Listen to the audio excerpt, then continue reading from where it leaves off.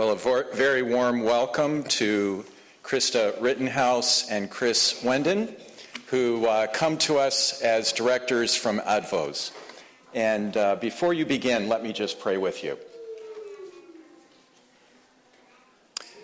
Dear God, we breathe in again your Holy Spirit as a congregation.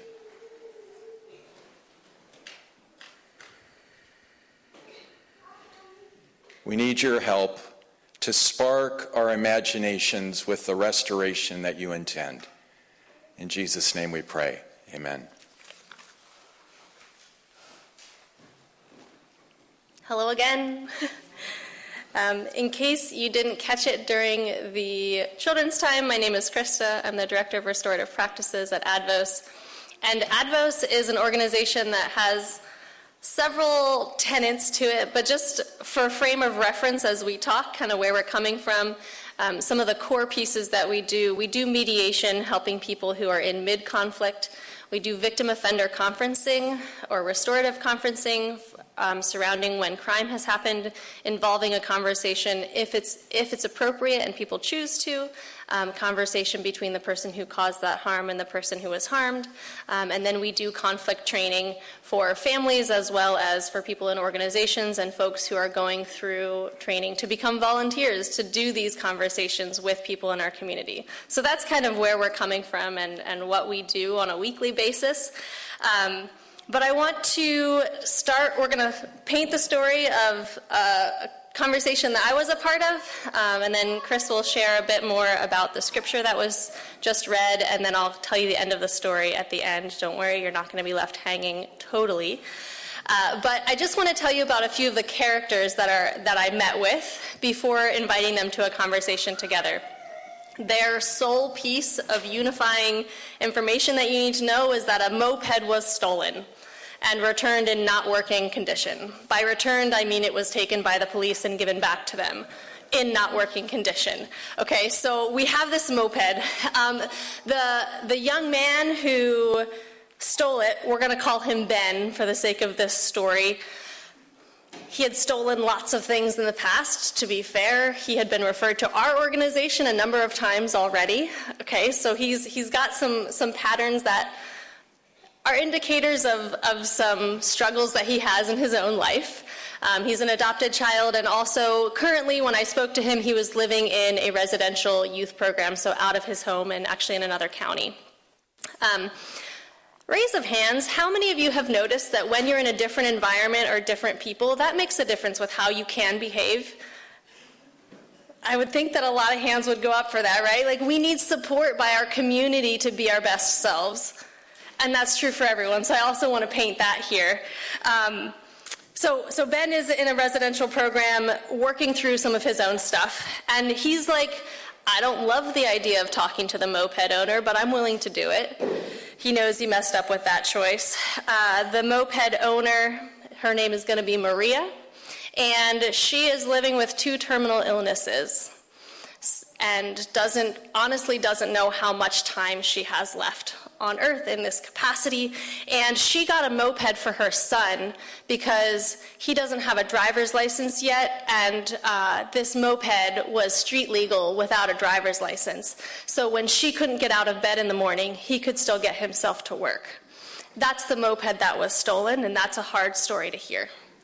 And we also have Ben's grandparents, who are kind of like, we love Ben, he's a wonderful kid, and also I don't know if he's going to be able to stay out of trouble because this is a pattern in his life, and we welcome your support, but also we feel like we've reached the end of our rope with being able to know what to offer him in moving forward.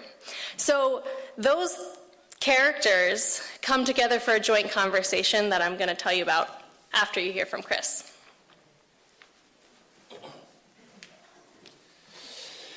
Thank you so much, and Pastor Todd, thank you for the invitation to come here. And before we get started, I'd like to thank this church body for choosing to roll up their sleeves and get messy in the work of restorative practices in our community. And thank you for your financial support, and also I look around and see a number of our board members and volunteers, which makes it even more nerve-wracking to preach this sermon well.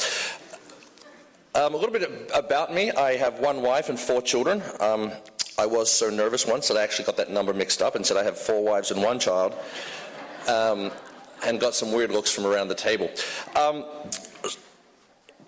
I think you might have heard that passage from 2 Corinthians 2 and might have thought that's not your traditional Advent Bible verse to hear in a couple weeks out from Christmas. And the reason why I picked that this morning is because I think that from my perspective, when we are restored in relationship with God, we are restored to be restorers. We hear the phrase hurt people hurt people.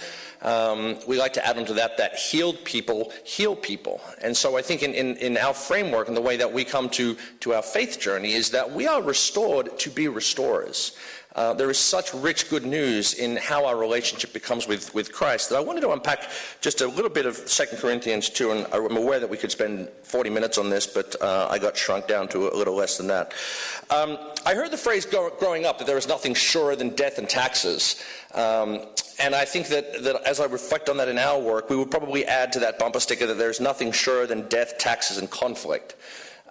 Because conflict is a norm, right? You are going to face conflict even if you are in a bubble and just driving to work. You know, you have that wonderful experience with road rage, or maybe you don't. And as we talk about restoration this morning, I love the picture of the chair. Because in order for restoration to occur, something has to be restored. There has to be something that was broken in order for it to be restored, or maybe something that needs fixed to be restored. I appreciated the story from Jessica. My father-in-law is like that, and I don't understand how the brains of those people work. They walk in and they say, I've got to change this, this, and this, and this. So we wanted to unpack 2 Corinthians 2 because there's a beautiful context in this passage about something that happens in the context of community that leads to restoration, and I think it gives us a really good biblical framework of how we as people of faith are to be restorers in that journey. And so we're kind of poking our heads in on a church business meeting, if you like, here in 2 Corinthians. And basically it starts off with this reference to such a one who has been punished by the church congregation. And now I will say we're going to talk about a few things here that I'm going to try and keep PG, because I notice there are a few kids around here, so I'm going to kind of give you some context of this passage, but do it as appropriate as a parent who's figuring out how to make sure this is child appropriate. So it's widely held that what Paul is referencing in this passage is a member of the church in Corinth who was involved in an inappropriate relationship with his stepmother. If you want to unpack that later with me, we can talk more about that. But essentially what had happened was that Paul had come to this church, found this behavior going on, and essentially told the church that this man should be expelled from the church because he was, simply put, he was unrepentant and didn't believe he did anything wrong.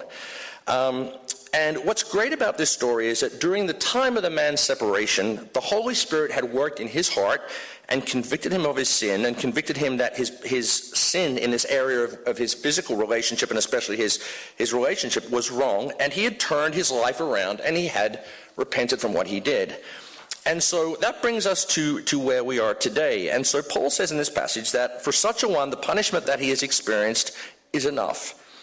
And so that brings us to what are we supposed to do in situations where an individual who has been truly sorrowful for what they have done, and they have paid whatever the appropriate consequence is, and this is a great passage for us as parents, as grandparents, as caregivers as well. So what do? Well, firstly, we hear that the individual had shown true sorrow and repentance, and I'm loving this story because you're going to hear a little bit about what that looks like in practice. But Paul instructs us with another thing. He says, secondly, we're called to forgive the person. Paul says in verse 7, you should rather turn to forgive them. And it's not just a simple act of forgiving, because sometimes forgiving can be something that is not accompanied with an action. But forgiveness is hard. And I think that's why Paul tacks on the second part of that sentence. And he says, rather, you should turn to forgive and comfort him. Now, when I read that, I was not expecting that piece to come in, right? Because as you read the passage, the man has been in offense to the church body. And yet Paul says, it's your responsibility to comfort the man from the experience that he's gone through. If that doesn't hit you as a rather strange example of radical biblical love, I don't know what is. Because sometimes in our forgiveness we could say, I forgive you, but you paid the price for what you did. Okay. But Paul's saying, forgive him, and then deal with the fact that maybe he's feeling a little rough. Maybe there's a need that this person has for a hug, a glad to see you back. We're really glad you've been here.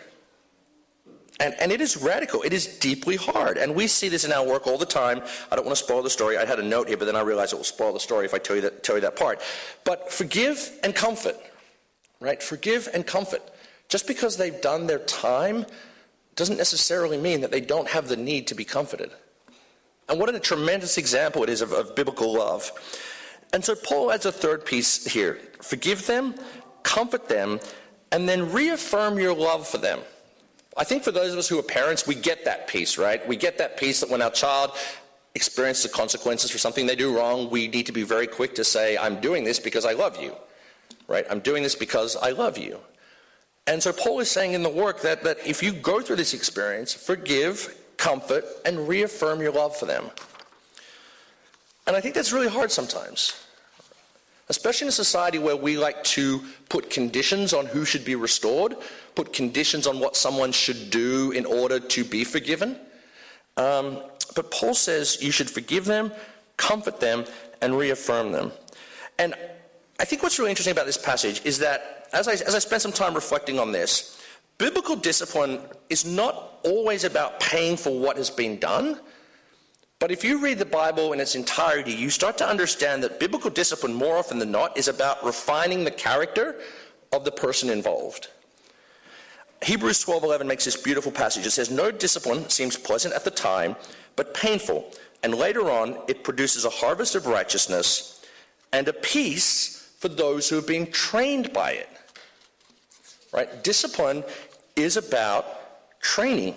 It's about producing a character that is of righteousness, that is peaceful, and acts as a training tool. We read this passage in the Old Testament that says, spare the rod and spoil the child, and I think sometimes we're like, oh great, that's an excuse for smacking our children.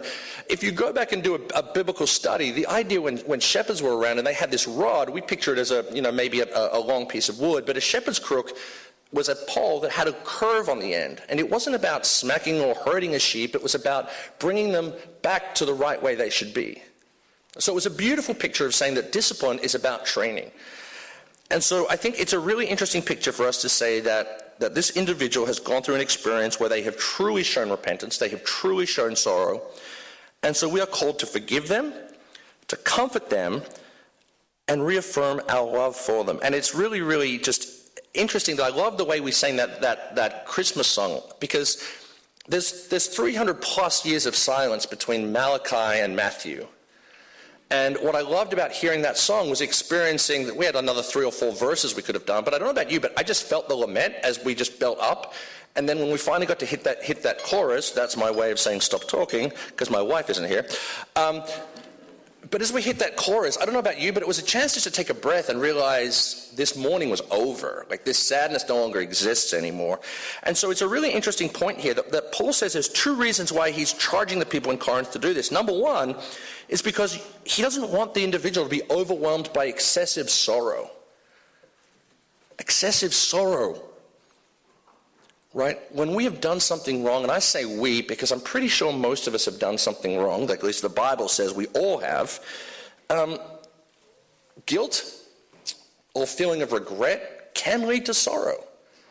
And it's often great to have someone in your corner that says that action doesn't define you as a person. But I want to just say there's one other really interesting part of this passage that I wanted to, before I land this plane and disappear, is what he says in verse 11. 2 Corinthians chapter 2, verse 11 says that Paul is commanding all of this to be done. Why? So that we would not be outwitted by Satan, for we are not ignorant of his designs. When Christians are in ongoing conflict with each other, the devil uses that as a tool to destroy. Right? An ununified body of Christ is an ineffective body of Christ. I'll say that again. An ununified body of Christ is an ineffective body of Christ.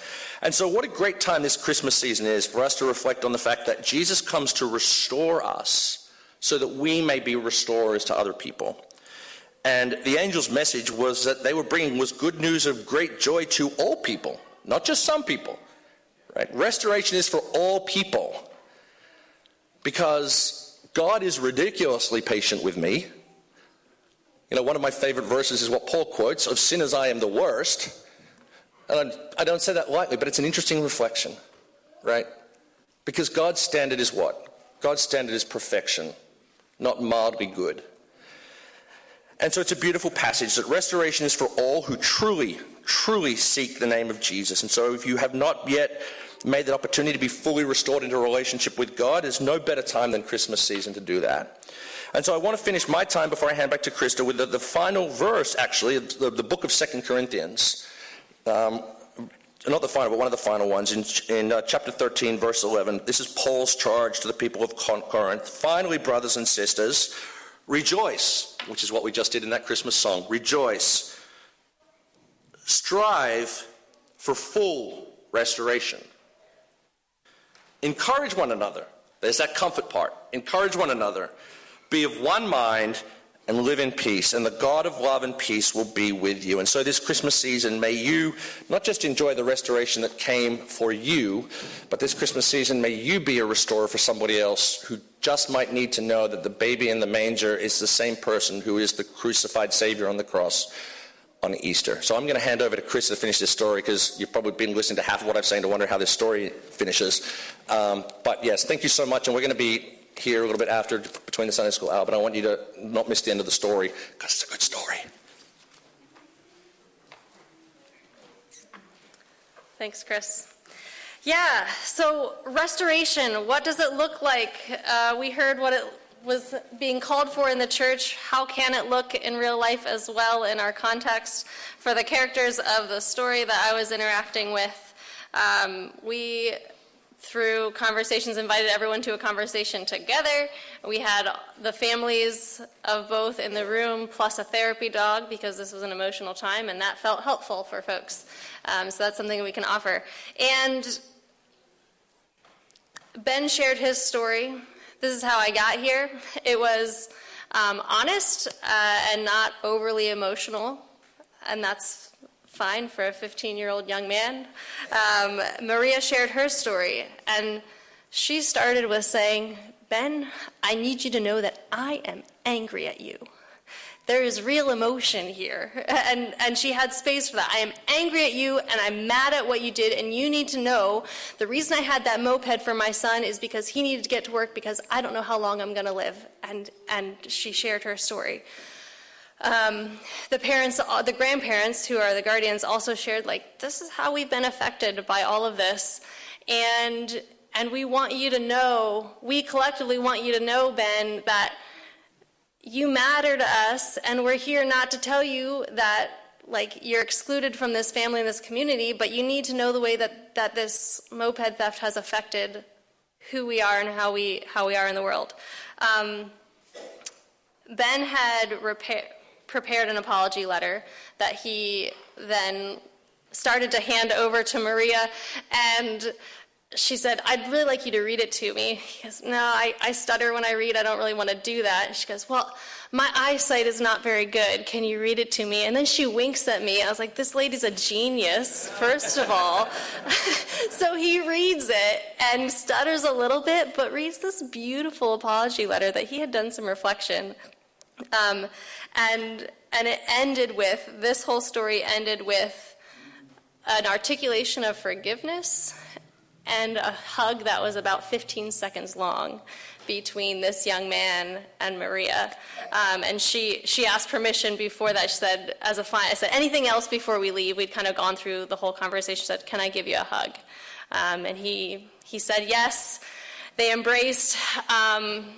And then she also said something to the effect of, "And if you ever do this again to someone, know that I'm not going to be happy." She said it in different language, but, it was said with, it was a confidence and a care of, I know you can do better than this, and now you know that I know that you can do better than this, and that's going to matter, because we now have a relationship and are not strangers on the street if we see each other. And so as people were leaving, this Maria, who doesn't know how long she has left, she, as people were dispersing, just kind of turned to me and said, "Krista, I feel better. I feel better." That matters for how she finishes her time.